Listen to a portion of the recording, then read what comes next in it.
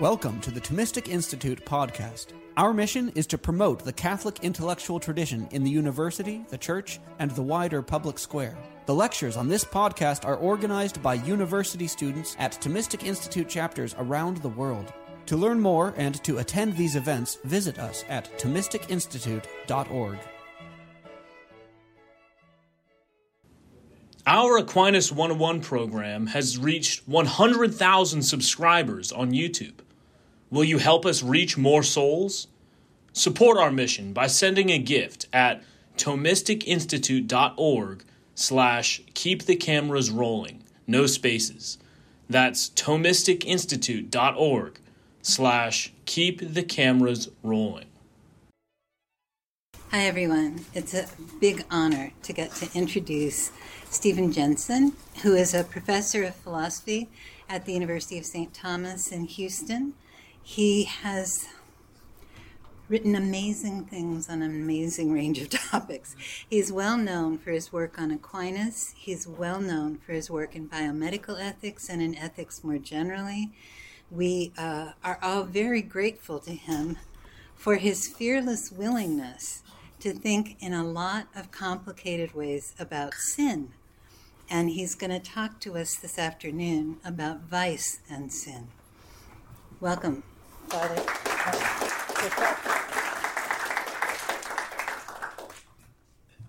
Thank you, Candace, and thank you, Father, for inviting me. Candace mentioned at the beginning of her talk that it was sometimes difficult being an expert on vice, and it can be difficult being an expert on sin as well. Hopefully I'm not an expert on sinning, but I fear that perhaps I am at any rate. All right, so what I want to look at today is the fundamental evil of sin. Can everybody hear me okay, by the way? All right. So I want to look at the fundamental evil of sin, and I've got a lot of background with what Father James did in laying out the difference between sin and punishment before. All right.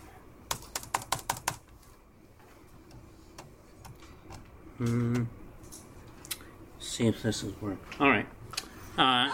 So I have here sin, the Latin word culpa, and we have a woman, I'll call her Ariel, killing a man, Jim.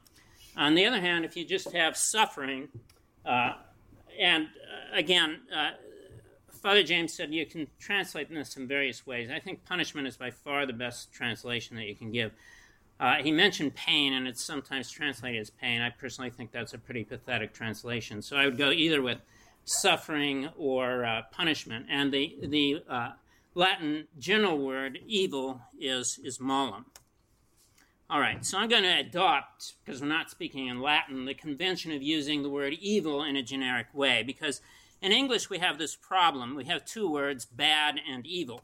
And while we might call a spoiled brat bad, we're not apt to call the spoiled brat evil, but we will call Hitler and Stalin evil, right? So, but we want one word, and so I'm just going to use the English word evil for all of that, for bad and for evil.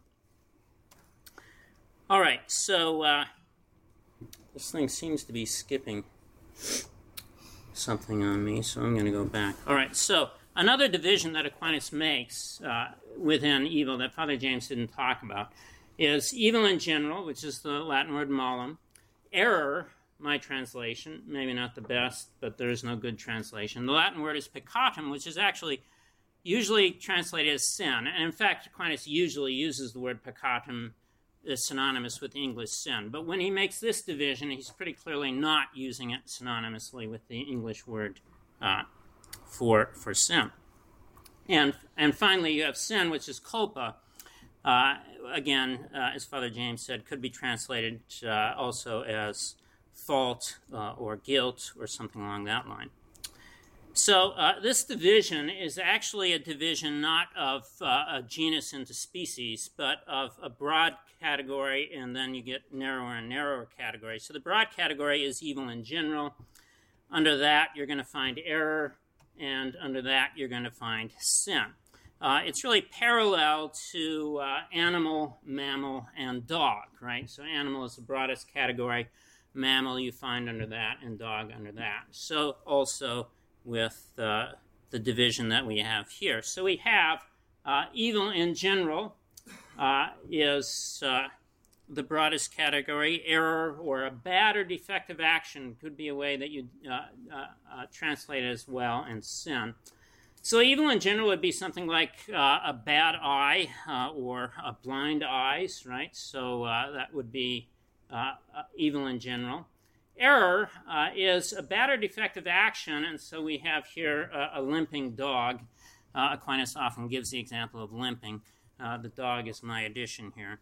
But it could be a limping human being as well, right? So, and that'll be important as we move forward to some extent. Or an act of seeing poorly with your eyes, right? So that would be, they're all actions.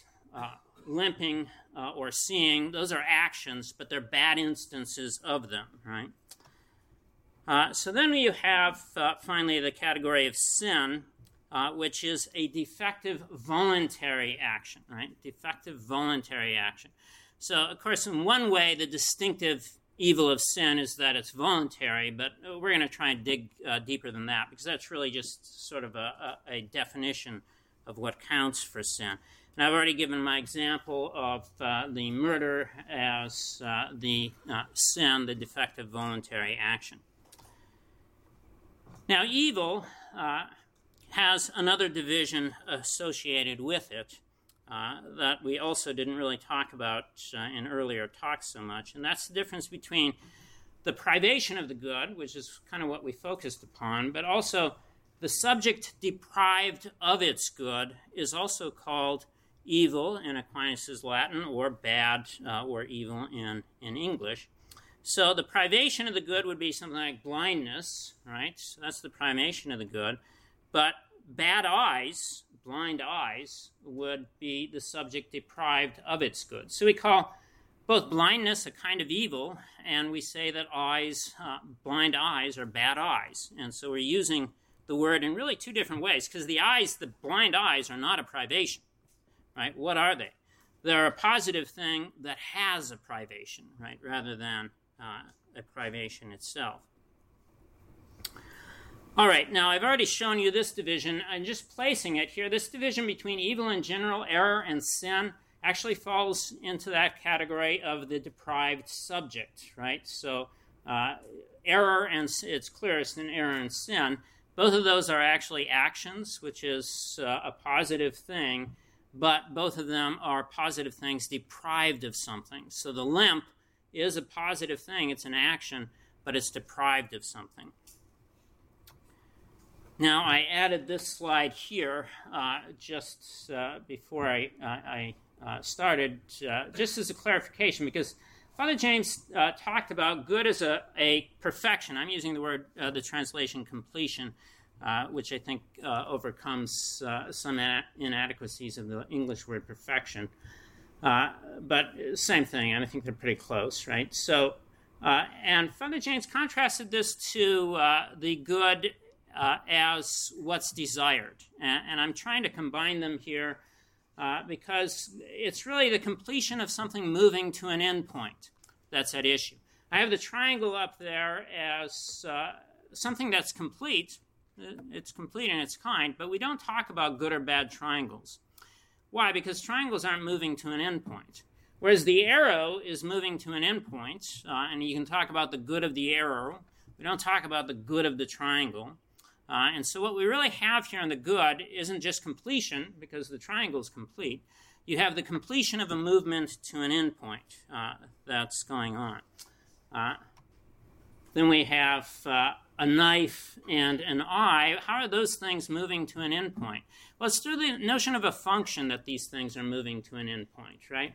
So a knife has a function of cutting. So it's moving to an end point, and what completes the knife, being sharp, for instance, is really completing it insofar as it's moving to the end point. Same thing with an eye. An eye sees well. The act of seeing well is the good of the eye, because the eye is moving to an end point. It has a function or a purpose, we might say, right? And that's what makes it to be something that can be good because it's moving to an endpoint. Now, we've already seen this division that I'm going to look at here in the good. So we're trying to understand evil, of course, and the only way really to understand evil is to understand its opposite, good, and then look at the negation involved. We talked about evil as being a privation or the deprived subject. Unsurprisingly, you find the same division in the good. You can talk about the completion as good and the completed subject as good. So, for instance, being sharp is the completion of a knife. So you could say being sharp is the good of a knife, right? And on the other hand, the sharp knife itself is a good knife, right? And that's the completed subject, right?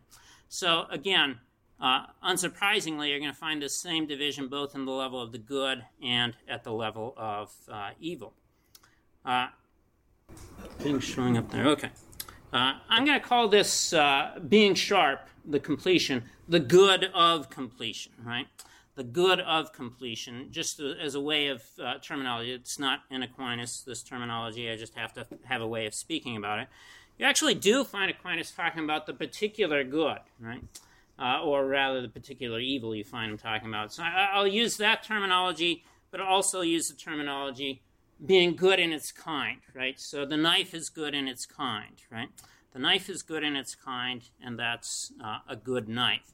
So there's the good of completion and the good in its kind, or using Aquinas terminology, the particular good. Now, we're going to find this division, as I already mentioned, in evil. You have the lack of the completion is blindness. You have the completed subject that lacks, or the subject that lacks its completion, rather, is the bad eye, right? And this, as I said, Aquinas calls the particular evil, so he has a name with regard to that. Now I'm going to pick up on one text of Aquinas where he actually makes a threefold division in the good, and you don't usually find this division. In fact, you don't actually very often find the other division, but the other one's all over in our language and in Aquinas' languages too. He's just not explicitly bringing it up. But there's one place where he brings up a third division in the good. And I'm going to use it. I'm going to run with it. Maybe I'll end up being dead wrong. But my analysis of the particular evil of sin is going to really focus on this third notion of evil. And then I'm going to call the good of order. It's the name I'm going to give to it. Again, Aquinas actually doesn't give the name. When he makes this division, he does talk about the particular good, and then he just talks about absolute good.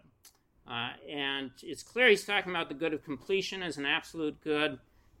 He doesn't give a name when he gets down to the third one. It seems to be maybe another absolute good, but it's not clear what Aquinas is talking about. Now, one interesting thing about this good of order is it makes for a good kind of thing, as opposed to a thing good in its kind. When I talked about, the completed subject, I said, well, the knife is good in its kind. It's a good kind of knife.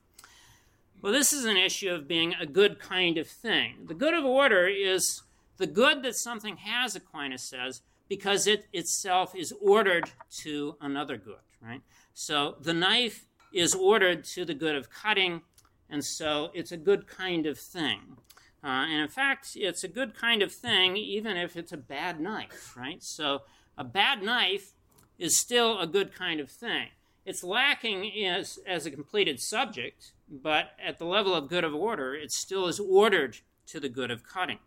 And so too, a bad doctor is still a good kind of thing, right? So the bad doctor is still ordered to the good, qua doctor, right? He's ordered to the good, but then he fails in that order in some way or other, right? So this is the notion that Aquinas talks about when he makes this threefold division.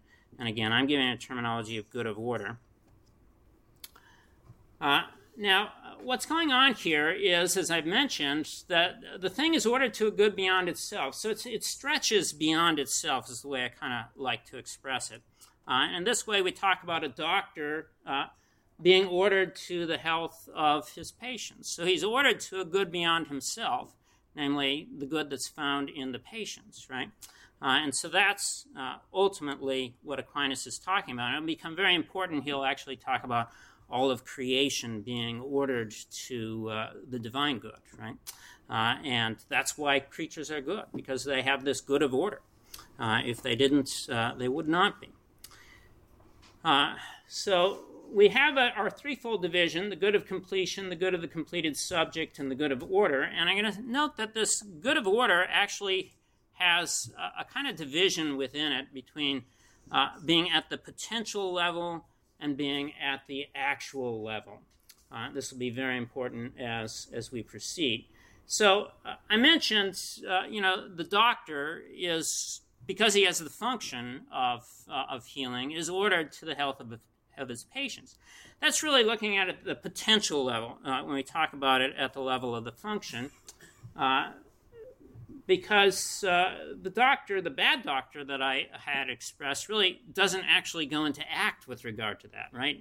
He fails at the level of actuality. But he still has the function of being ordered to his patient's good, but at the level of actuality, he does not. So that's the second level. That's the level of operation. So the good doctor is going to have both of these. He's ordered to his patients because he has a function of healing, and then he actually goes into healing them. And when he's actually healing them, he is most completely stretching beyond himself and ordered to a good that is beyond himself. Now, one upshot that this gives us is that operation itself is in two domains. Operation itself is in the domain of the good of completion and in the domain of the good of order. So it's in the domain of good of completion. I think I haven't talked about it so much, but it's kind of obvious, right? So the knife, when it's cutting well, is most complete, right? An eye, when it's seeing well, is most complete. So we say the act of seeing well is the good of the eye. So you're looking at it as a good of completion there, right? But at the same time, the doctor, when he heals, that's a completion of the doctor, right? So it's good of completion. But it's also, as we've seen, the second level of the good of order. It is the doctor most fully directing himself to something beyond himself. So we end up with the idea of an external completion, I would say, right? So the doctor is actually, in a way, completed by something outside of himself, the good of the patient. And I think this is most evident to us when we look at parts in relation to the wholes of which they are parts. So a wheel just by itself is incomplete, right? You can talk about the function of a wheel as turning or something like that, but if it's by itself, it's really not completing, right? It's going to be completed in something beyond itself, namely in the car. It's completed in the whole car, and only as such do you have the wheel. And here you've got the good of order, right? So the wheel is ordered to something beyond itself. It's ordered to the whole. And in fact, I think that's all of creation ultimately, and all of us in our daily lives. We're really parts ordered to something beyond ourselves. Not mere cogs sort of parts, but we are what I prefer to call possessing parts. But that won't be the focus of this talk here. All right, another way of looking at part whole is an agent and its instrument. The author, that's Charles Dickens for you, the author writes big being, and he does so by way of the pen, okay? So the pen is really stretching to a good beyond itself, right? Because it's stretching to the good of the author. And the pen is really going to be complete only when it is doing that. If we imagine the pen that just writes by itself, writes big being by itself, it'd actually be a bad pen, right? Because what's the good of the pen? It's really to be an aspect of the good of the author, right? So only when it's moved by the author and carrying this out. So it's really, again, it's a kind of part. It's not like the wheel is a part of the car, but it's part of a kind of operation. In fact, I think that's what happens with us in creation as well. All right. Two questions we want to... I've made lots of distinctions up to this point, and now we're sort of going to start getting to the meat of the matter, right?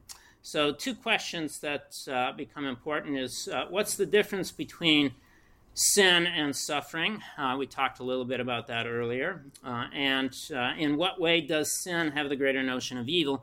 And that's really the main focus of this talk. Aquinas, when he makes this distinction between sin and suffering, or again, sin and punishment, I think is probably a better translation. But when he makes it, the immediate next article he asks, well, does sin have the greater notion of evil, right? And he's not talking about quantity here, like you just add up and you've got, it's more completely has the notion of evil associated with it is what he's talking about.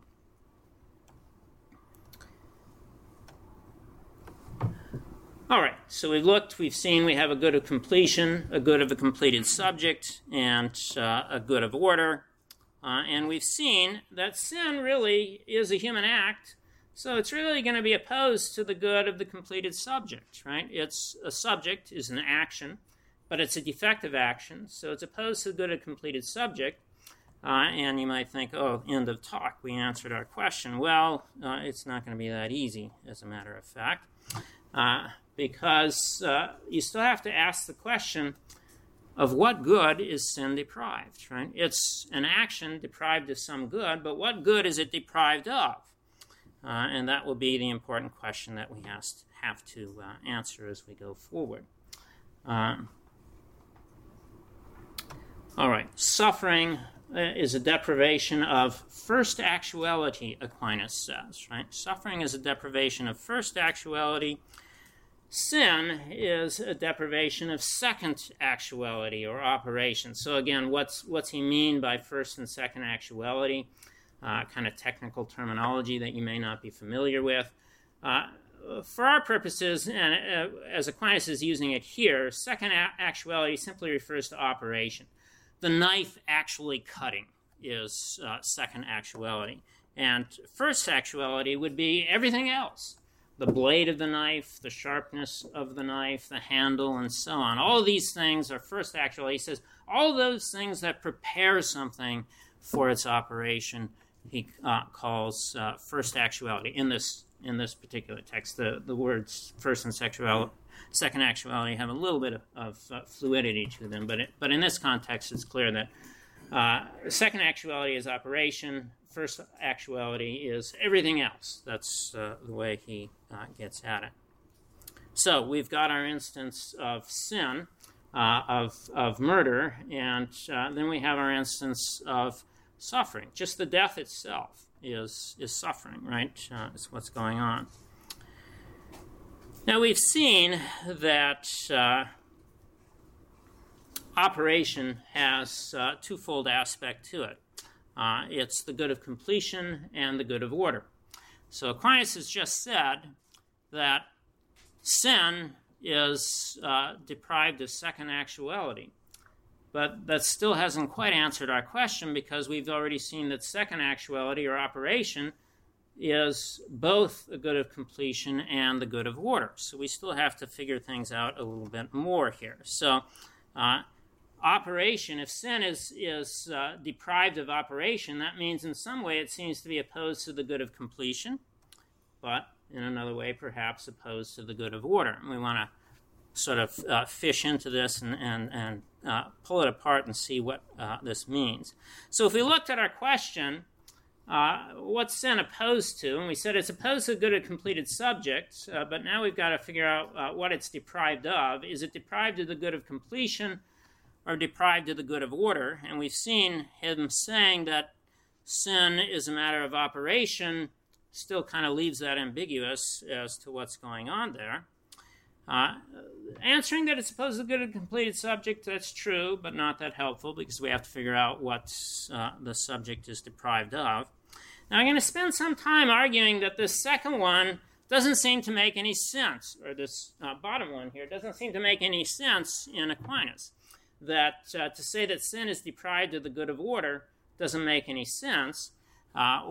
Ultimately, as I've already mentioned, Aquinas says all creatures are ordered to God, and so in that sense it seems like nothing is going to be deprived of the good of order. And I spent a fair amount of time trying to argue that it looks like nothing is ever deprived of the good of order, And that leaves us with the answer that it's deprived of the good of completion. You may have guessed I'm not going to want that answer, though, so I'm going to try and get around it and show that something is deprived of the good of order, namely, the only thing in the universe ever deprived of the good of order is sin. All right, so let's look at this notion that everything is ordered to a good and nothing to evil, which means that nothing is deprived of the good of order, right? So everything is ordered to good, nothing to evil. Aquinas makes this statement in various places. So evil can be caused, he says, in two ways. Sometimes by a well-functioning agent and sometimes by a damaged agent. We're going to look at both instances, and we're going to see that in both instances, the agent that causes evil is not ordered to the evil it causes. And so, again, it's ordered to something that's good instead. So first instance, a properly functioning agent, Aquinas says, introduces one good and thereby removes another good. So it introduces one good and thereby removes another. Father James gave us the example Aquinas sometimes uses of fire removing water. He pointed out that it doesn't quite match our contemporary physics. I have the example, Aquinas also uses this one, I think actually with a fair more frequency, but I am completely aware of the text that Father James was taking, the water one. That is, fire removes air, right, is his example. And I prefer that one because there's a certain truth to it in our contemporary notions as well, although in the end fire is not a thing in our contemporary notions, whereas for Aquinas it was one of the elements, right? But he has the notion that fire is really just introducing the form of fire. And by introducing the form of fire, it's removing other forms, such as air or water. We can see the same thing. It's a little hard for us to imagine, we got the evil of water or the evil of air here, right? We don't talk that way. So we have another example here. You put your hand into the fire and you burn your hand, okay? So is the fire ordered to the evil of your burnt hand? I think we're comfortable talking about the burnt hand being a kind of evil, right? Well, no, it's not.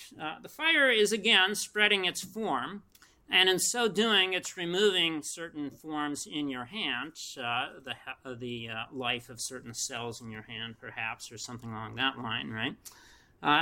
So it's ordered to a good and ends up bringing about an evil. How about damaged agents? Okay, so he said evil, Aquinas says, can be caused in two ways, either by a well-functioning agent or by a damaged agent. The damaged agent I have here is a pen that blots. Okay, so it's a malfunctioning pen. I also have the example of a squirrel that gives birth to a monster. This is Aquinas' terminology at any rate. So something goes wrong in the process of reproduction and doesn't quite produce a normal squirrel at any rate. This seems to be the notion that Aquinas has, right? The particular of a squirrel is my example. Aquinas just talks about animal begetting. But all right, so even these agents, Aquinas says, are directed to some good, right? The defective pen and the defective squirrel are still ordered to something that's good. So what you have is a pen that's ordered to write Big Bang, but in the end, something goes wrong. So the order is there. The order to writing Big Bang is there, but something goes wrong in carrying it out, is the way Aquinas pictures it. So you end up with the blots instead. But that wasn't because the pen was ordered to something else. No, it was still ordered to writing well, but didn't carry out that order. Same thing with a squirrel. It's ordered to pass on its form properly. Even the defective squirrel is, but ultimately something goes wrong in the process and it results in something else. So even the damage agent, Aquinas says, is still ordered to some good. Well, what about the human will? The human will is a little bit tricky here, and it seems to be a little bit different. And indeed, in the end, I'm going to argue it is profoundly different. But when you look at Ariel killing Jim, it seems like, yes, she's really ordered to his evil, right? It's not like the example of the squirrel or the example of the pen. Now we really seem to have something that's ordered to evil. But even here, Aquinas is going to say there's something else going on. Even the will, he says, must introduce some positive good in some way or other. So the fire introduces heat, which is something positive, and the will introduces the good. Right? What's the proper object of the will? Dr. Osborne mentioned, well, the object of the will is the good, which is something positive. And that's going to be the case even when sometimes the good is realized in a privation.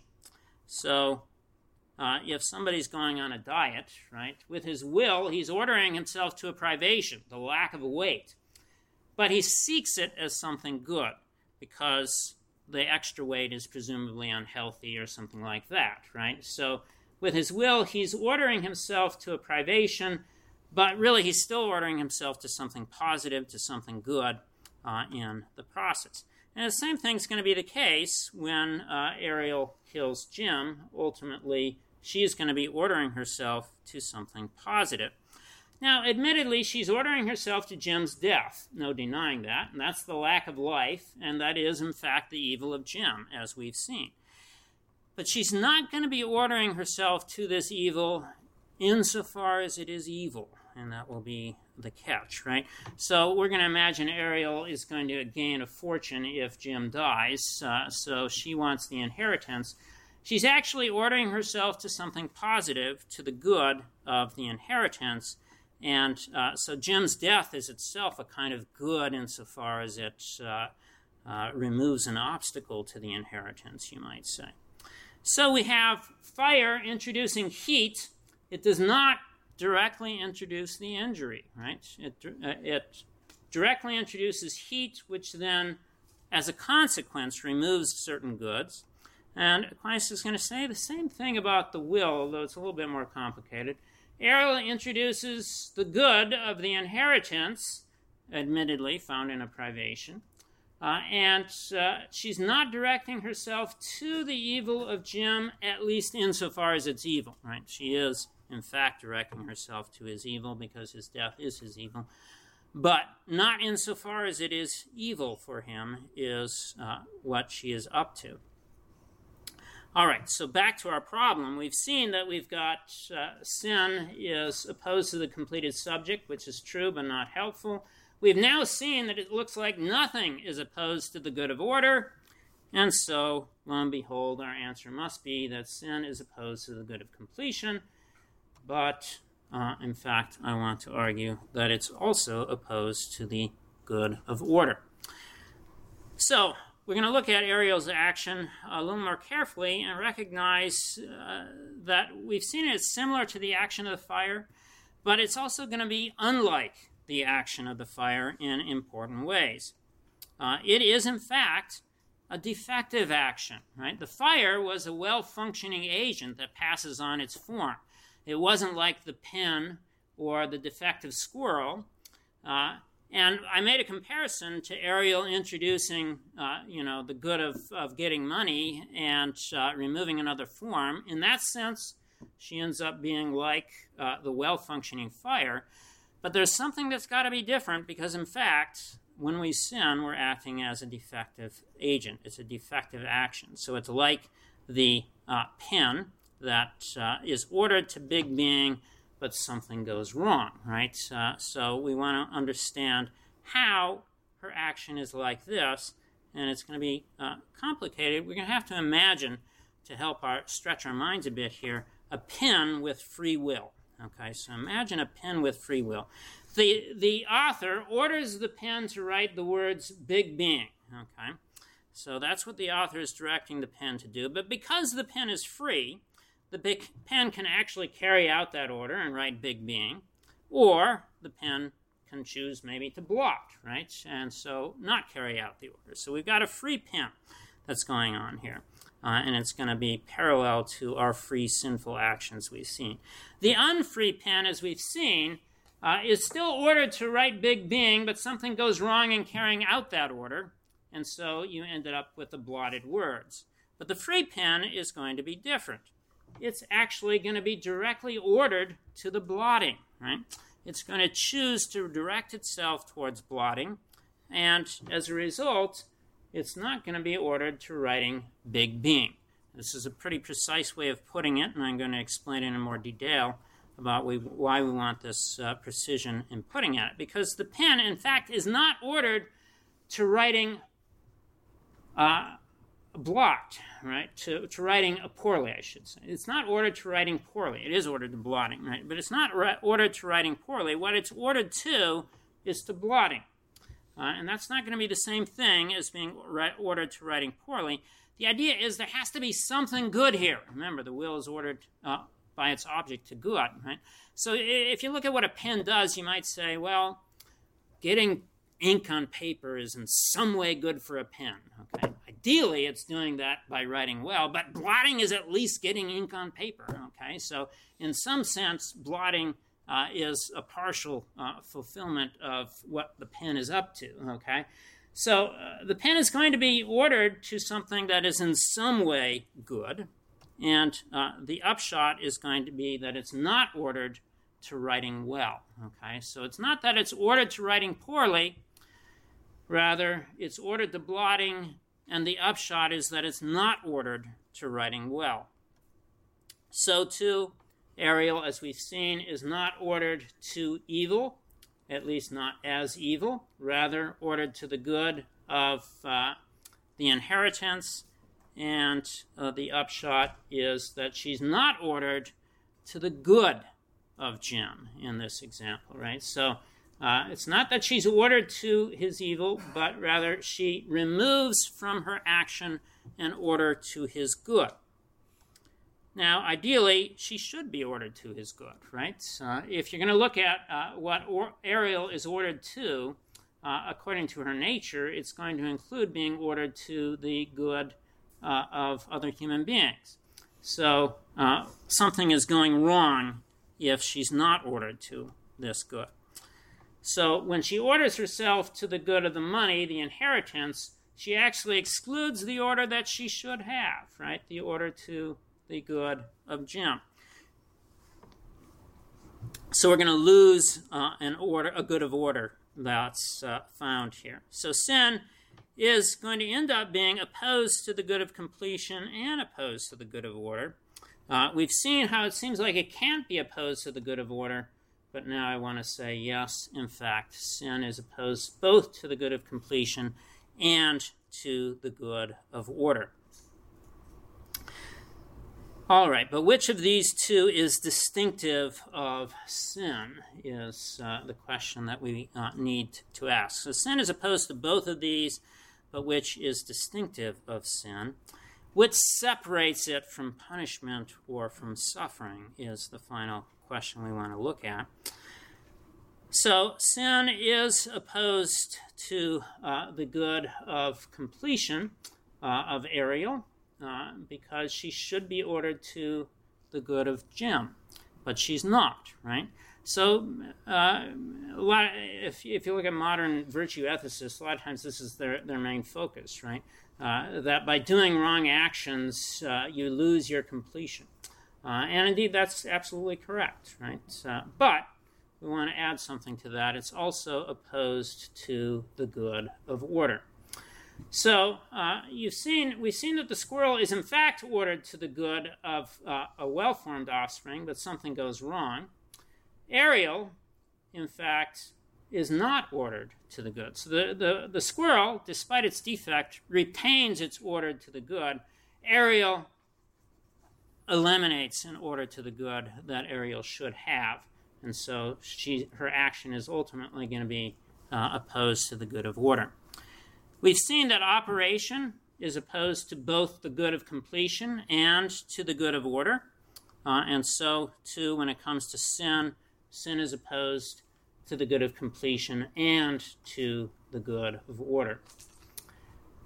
But the opposition to the good of completion is not unique to sin.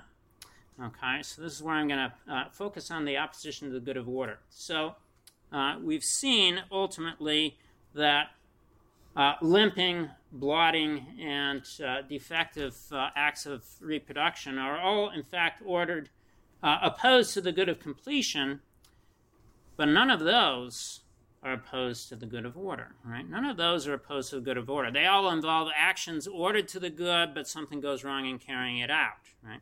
So sin, yes, it is opposed to the good of completion, but in that sense, it's not different from other evils that we find.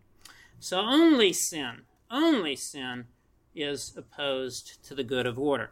This is going to be something unique in the universe, right? That sin can be opposed to this good. All right. This conclusion is actually supported by Aquinas' two arguments for the distinctive evil of sin. He gives two. The first argument, however, is a little bit more ambiguous and is going to take me too much time to get to. So, in fact, we're going to focus on the second argument, which I think more clearly focuses on the good of order. I think both of them do focus on the good of order, but it would take me too much time to show in the first argument. So we're going to focus here on that second argument that Aquinas gives, that sin has more of the notion of evil. So what is Aquinas' second argument? It's actually cropped up a couple times, I think today and yesterday. God sometimes punishes, but God never sins. So Dr. Osborne emphasized this, for instance, right? So this is actually just a sign.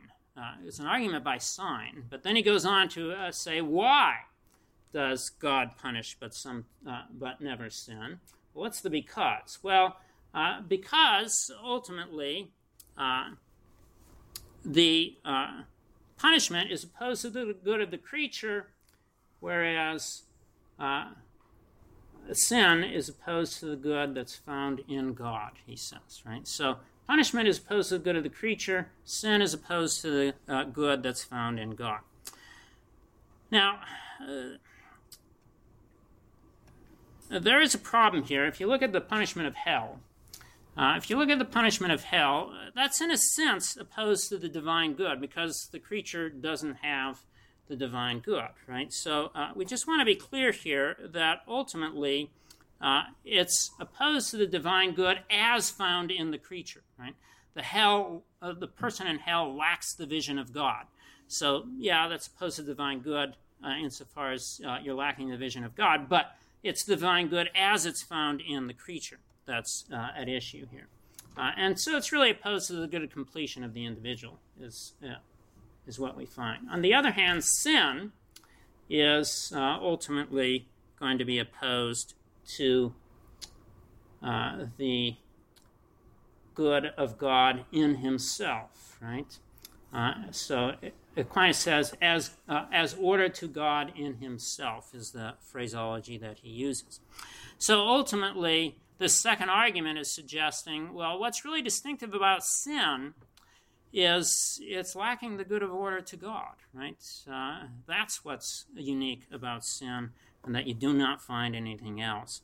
So if you look at the difference between sin and suffering, and you say, well, if you look at the good of completion, they're both opposed to the good of completion. But if you look at the good of order, sin is opposed to the good of order, but suffering is not.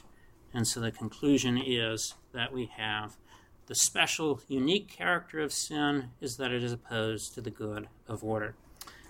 Any questions? Hi, thank you for this very rich talk. I was wondering about something you said closer to the beginning about triangles not being good. Sure. Well, and you said something about change or completion, and I was wondering how that, because I was wondering how that fits with the fact that, of course, God is perfectly good, the most good thing, the best thing, and doesn't change. So it's the completion of a movement to an endpoint is what I said. So and a movement to an endpoint implies some change, I suppose, and that's what you're focusing on. So the good is the completion of a movement to an endpoint. If you look at the Prima Pars question 6, which is talking about what's the good in God. So question 5 just tells us what the good in general is, and then you get What's the good in God? And if you read it carefully, if you read it with just your modern assumptions and you don't read it carefully, you're not going to catch this. But if you read it carefully, you're going to see that he's talking about God as being a good of the creatures, right? He's not talking about the good of God in himself, right? He's talking about God as being the good of a creature. He talks about all creatures are ultimately completed in God. They're ordered to God in some way or other. So you get an interesting take on that. In what way is God good? Well, he's good of a creature. And then you might say, well, wait a minute. There's got to be a way in which we can talk about God being good in himself. And yes, there does have to be. But I think what's important to recognize is that's actually a secondary way to talk about God being good, right? It's not the first way that we talk about God being good. And when we do that about God, it's going to be a little tricky. It's sort of the way Aquinas talks about, close, I don't know. Anyway, Aquinas talks about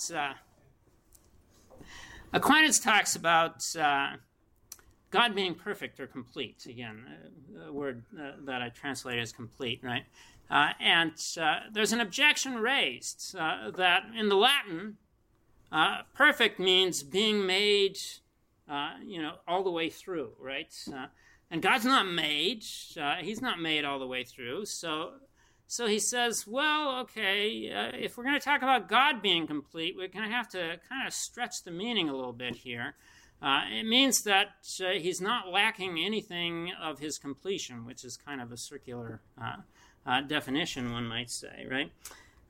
So what I think is going on here is we come to recognize that completion of this movement to an endpoint, or any completion, even just the completion of the triangle, that's not a completion of movement to an endpoint. Completion is something that involves actuality, right? And I think Father James emphasized that very well, right? So it involves actuality. And then we come to recognize that God is complete actuality. And so you say, well, yeah, he has to have completion in some way or other, even though if you look at completion as perfectio, as being made all the way through, that doesn't make any sense. I think it's going to be the same thing for the good. So first way we're going to talk about God as being good is as actually a good of the creatures, right? But then you say, but there has to be a way that God is good in himself. Yes, that's the case. We're going to do that in the same way that we recognize God being complete, because, as we've seen, the notion of being good and being complete are very intimately connected. This gentleman here.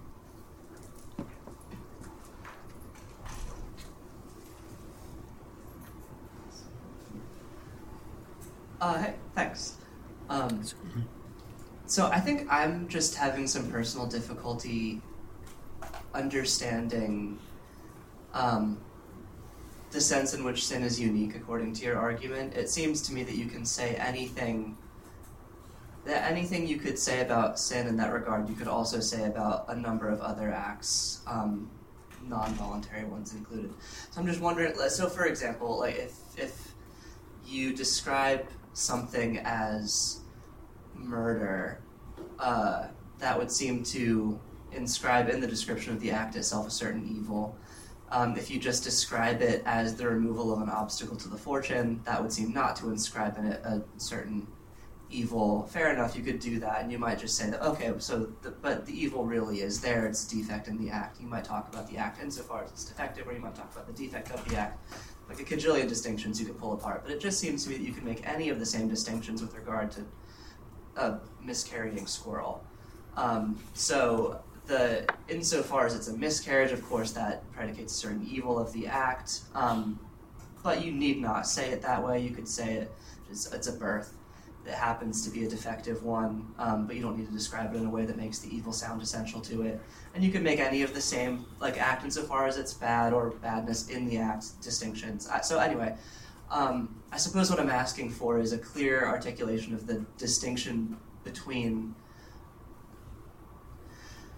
any distinctions necessary to pull apart what you can say about sin that you can't say about non-voluntary acts. Yeah, so I'm not saying it's something just about describing actions, right? I'm saying the action of the squirrel really is ordered to the well-formed offspring, right? However we describe it, it really is that way. That's what Aquinas is saying. Things in nature act according to nature, right? And so what's according to nature is to be ordered to some good endpoint, right? But then something goes wrong in carrying it out, right? That's what I'm saying. I'm not saying, we could describe the action of the squirrel one way and describe it another way. No, I'm talking about the reality here. The reality is the action of the squirrel is ordered to the good. And the reality of sin is that we're now not dealing with a natural agent, but with a voluntary agent. And because we've got this voluntary agent, and we're dealing with really inadequate goods, the goods of creation, or at least inadequate knowledge of the good that can lead us to sin, there we can have somebody who actually removes the order that they should have in the action, right? The squirrel can never do that. It's not free. It can't choose to remove this order. But a human being can't. So we're not talking about descriptions. We're talking about the reality involved. And so I don't think it's going to matter that we can describe the action of the squirrel in all sorts of different ways. Chris? Thanks, Steve. So I have a question about this, too. I think for the people in the back there, the microphone's coming your way here. Yeah.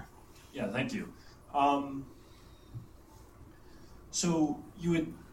My question is related to this. You had said that sin is not distinctive in being opposed to the good of completion. Now, angels complicate what I'm about to say a little bit, so let's set them aside. And if it's really important that they exist to your answer, then you can appeal to them. But it seems to me there is a kind of completion that sin is distinctively opposed to, which is the good of the completion of the man, right? No matter how much suffering I might endure, a martyr is a really good case, right? No matter how much suffering Lawrence endured or how much damage was done to him by the hot iron on which he was grilled alive, at no point did we say, would we say, I think, right? Oh, well, now, he's been endured so much evil of suffering that he's become a bad man. We would say, no, as long as you have this fundamental voluntary operation that is good, right? There is this kind of completion you have. You may be, horrible at math, and you might be a really bad mathematician, you might be really bad at writing, you might be the world's worst chess player, etc., but here's the completion you present. You're a good man, right?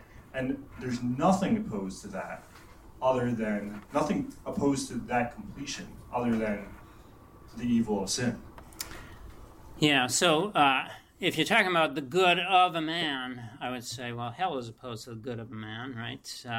But you're getting a little bit more specific. You're being opposed to being a good man, right? Okay, and fair enough. Okay, but I think that just actually bolsters my argument. In fact, if I had time to go through the first argument, then that's the first argument Aquinas presents. As he says, we don't call something good or bad because of punishment, but we do call something bad because of sin, right?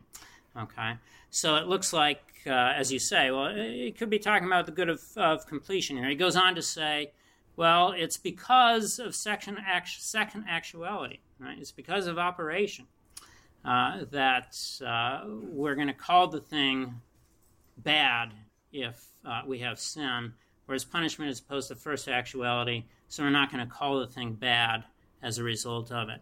But he doesn't stop there. If he stopped there, it would sort of look like, well, you could say the same thing about a squirrel, right? He doesn't stop there. He goes on to say, but when it comes to second actuality, it's with our free will that we use all things, right? And with our free will, we order all things, right?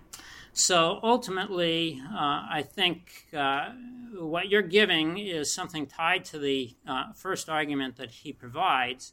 And I'd argue he's saying, look, it's operation, Why can we call somebody really a bad man because of sin?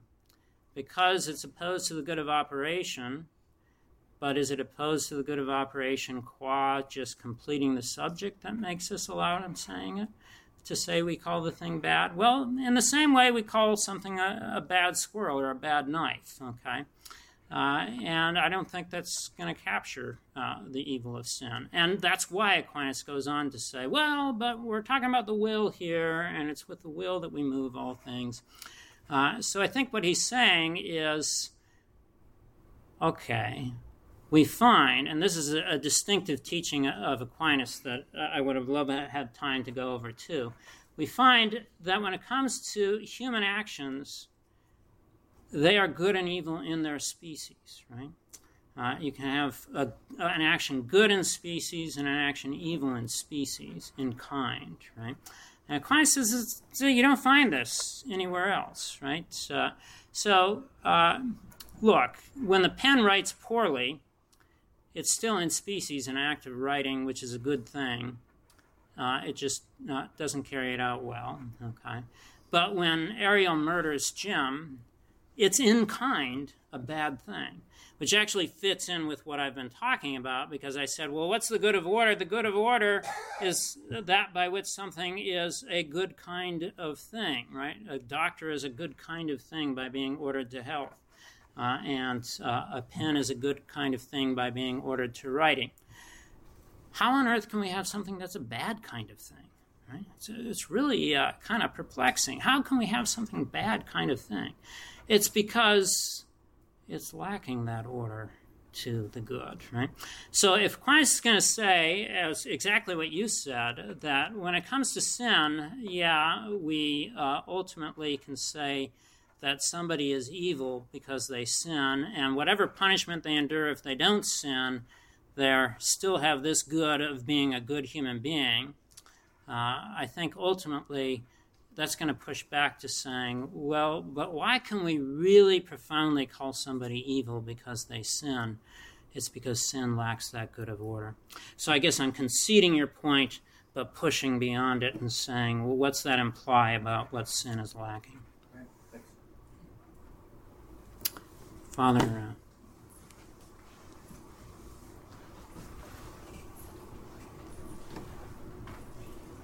thank you. I was wondering if you could talk about the distinction that Aquinas uses. I'm not sure if you incorporated it into your presentation or if you can give some illumination about it.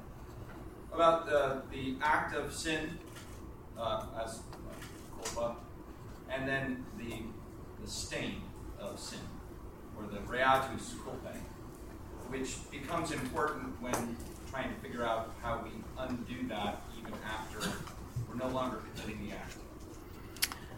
Yeah, so there's reatus only associated with mortal sin, not with venial sin, and I think that can be kind of important. What I would do is I would tie it to a threefold distinction that Aquinas makes of orders of actions, and one of them ends up being tied to the order of the human being, and Brother Finbar brought this up before, right? So it's you have the actual order, and action is actually consciously ordered to something. As you're driving to the store and you're thinking about getting to the store, right? On the other hand, it's virtually ordered to it if you're not actually thinking about it, but you have previously ordered it to that. So you're driving to the store, but right now you're thinking about, oh my gosh, I'm going to be late or something like that. I've got to get back to the conference and whatnot. But you know the way, so you don't even think about it. You've driven this route a million times, and so you're not thinking about it. So it's virtually ordered. And then you have habitually ordered to the end, and that, as I suggest, is more an order of the person than of the action, which just means that you've ordered yourself to something, but you haven't ordered the particular action necessarily to it. You may have, but then you've gone into one of the other two. So you've decided that, tonight you're going to run 2 miles, okay? So you've ordered yourself to running 2 miles. And now you're sitting, here and not moving very much, not getting any exercise, but you're still ordered to running 2 miles, right? You've directed yourself to that end, right? And so in that sense, Aquinas says all of your actions are directed to it in a way, right? In a pretty extended way. You yourself are, but even just, if you're scribbling a note down, that action is ordered to it accidentally insofar as you are. So now how does this connect to riatus, to the guilt or the notion of something worthy of punishment associated with it? So I think what's going on here is you commit the sin, and what you've done there is you've eliminated the order to the divine good, right? And that's at the actual level, right, as you're carrying out the action. But now it remains at the level of habit, right, so that you yourself are still habitually ordered to the bad thing. So if we have Ariel, ordering herself to the inheritance and removing the order to Jim's good, she's still, after the act, she's still ordered to this, or lacks the order to the good and is ordered to this defective good, even though she may be carrying out sometimes good actions, right? She might be helping somebody cross the street or something like that after she committed her murder, right? She's carrying out the good actions, but she retains this order, a habitual order to the evil, and I think that's what the riatus is tied to, and so it can't be removed, just by going out and doing some good thing, like helping somebody across the street. It's going to have to be removed by a direct act of saying, no, I actually, that was a bad thing I ordered myself to. I'm going to turn around and order myself to a good, the opposite good, the good that should have been there to begin with. So just a question about the notion of privation, because obviously, we typically hear evil and we associate it with privation of the good. And in nature, we can kind of picture a privation. We can imagine a tree without branches, or we can imagine a hand missing a finger or something. When it comes to sin, I'd imagine we want to say it's a privation of a sort, but there's not necessarily something I can picture, or that we can picture when it comes to that privation. But in your analysis, it also seems like there's a disordering, which to me seems a little bit different than the notion of privation, disordering. So is there a way we should understand sin as a privation, or is it more properly conceived of as a disordering? Yeah, I was trying to be very careful and spell it out as a privation, right? So, and it's hard to picture, but I tried to picture it, okay, in my multiple pictures up there. So it's the privation in the murder that Ariel commits. It's the privation of the order to Jim's good, right? So she should be stretching in her actions. She should be stretching beyond herself, right, to a good beyond herself. And in this case, it's the good of Jim that she should be stretching herself towards. And in fact, she removes this order by introducing another contrary order, is the way that Aquinas pictures it here, right? So when he's talking about sin or evil human actions being evil in their species, he's very careful in laying this out. And he says, it's not because they're ordered to evil. It's because they're ordered to some defective good that removes the proper order that it should have, right? And that's the way I try to spell it out. I said the pen isn't ordered to writing poorly. My imaginary free will pen is not ordered to writing poorly. It's ordered to blotting, which removes the order to writing well, okay? So we can't imagine it, we can't picture it because it's an order, right? What's kind of deprivation here is it's an order that's involved here. And it's a relation, and relations are hard to imagine. But ultimately, that's what sin is deprived of. Yes, Jim.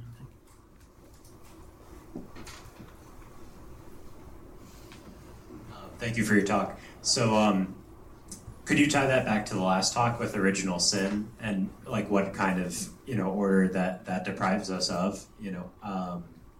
Just with exactly what you just said. Yeah. Well, that's the stickler that Dr. Vogler, wanted to step away from, is to when it comes to the actual guilt that's involved here. What are we going to say? What are we going to say that is? And I'm going to make the same move that she made and Dr. Osborne made. I'm a philosopher. This original sin stuff, I mean, man, that's beyond my pay grade for sure, right? So, all right, so what you're deprived of, and the things that Dr. Vogler focused upon was really good of completion that we're looking at, right? So you've got dispositions towards doing bad things. You could include, a darkened intellect, and all these things are opposed to the good of completion, all right? Now, if you're going to add to that, there's some notion of a kind of sin here, actual fault, right?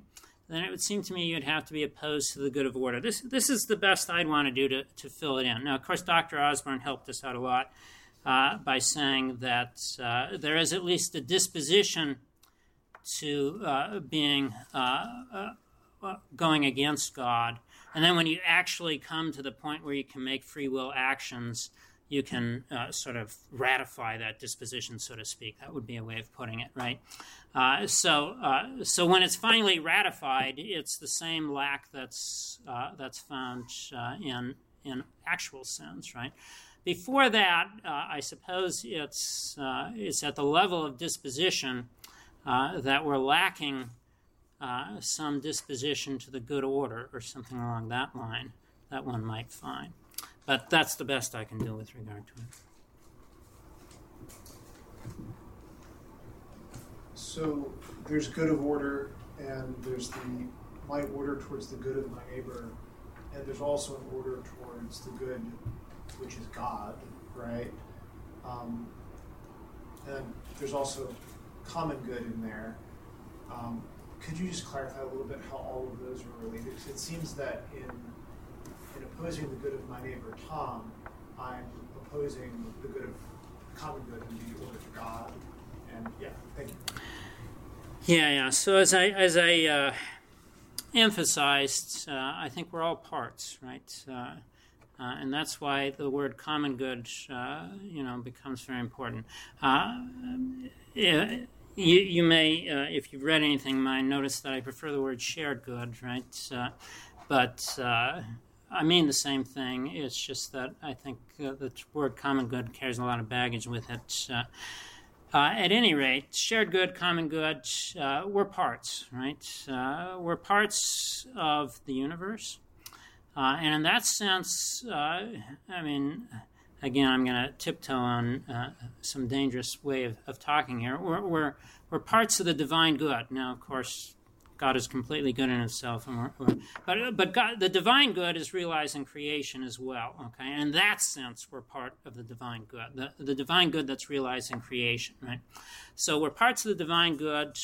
We're parts of the universe, and we're parts of the human community as well. So we're parts in all of these different ways, and as I said with regard to the wheel has to stretch beyond itself to the good of the whole, right? Otherwise, it's not going to be a good wheel, right? And the same thing with us. We're parts of all these bigger wholes, and unless we stretch beyond ourselves to these things with a good of order, right, we're going to ultimately be defective and evil in this profound sense that Dr. Tomaszewski was talking about, right?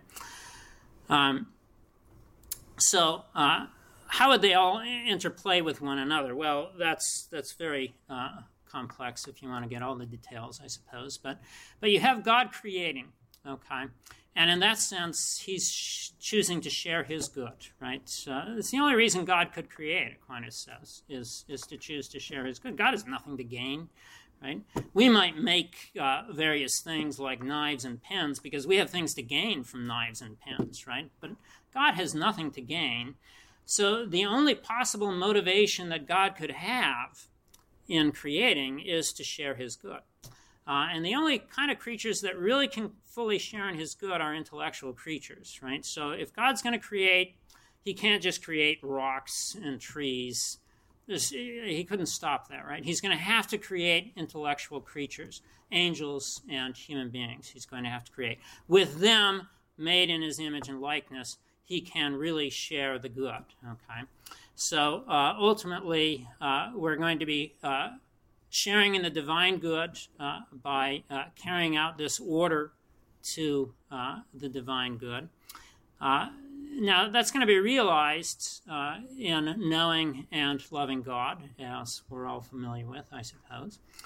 And loving human beings is going to come in there as well, because human beings are naturally social creatures, right? We're naturally parts of a human community. We are not naturally isolated things. And this is one of the biggest misunderstandings that our modern age has, right?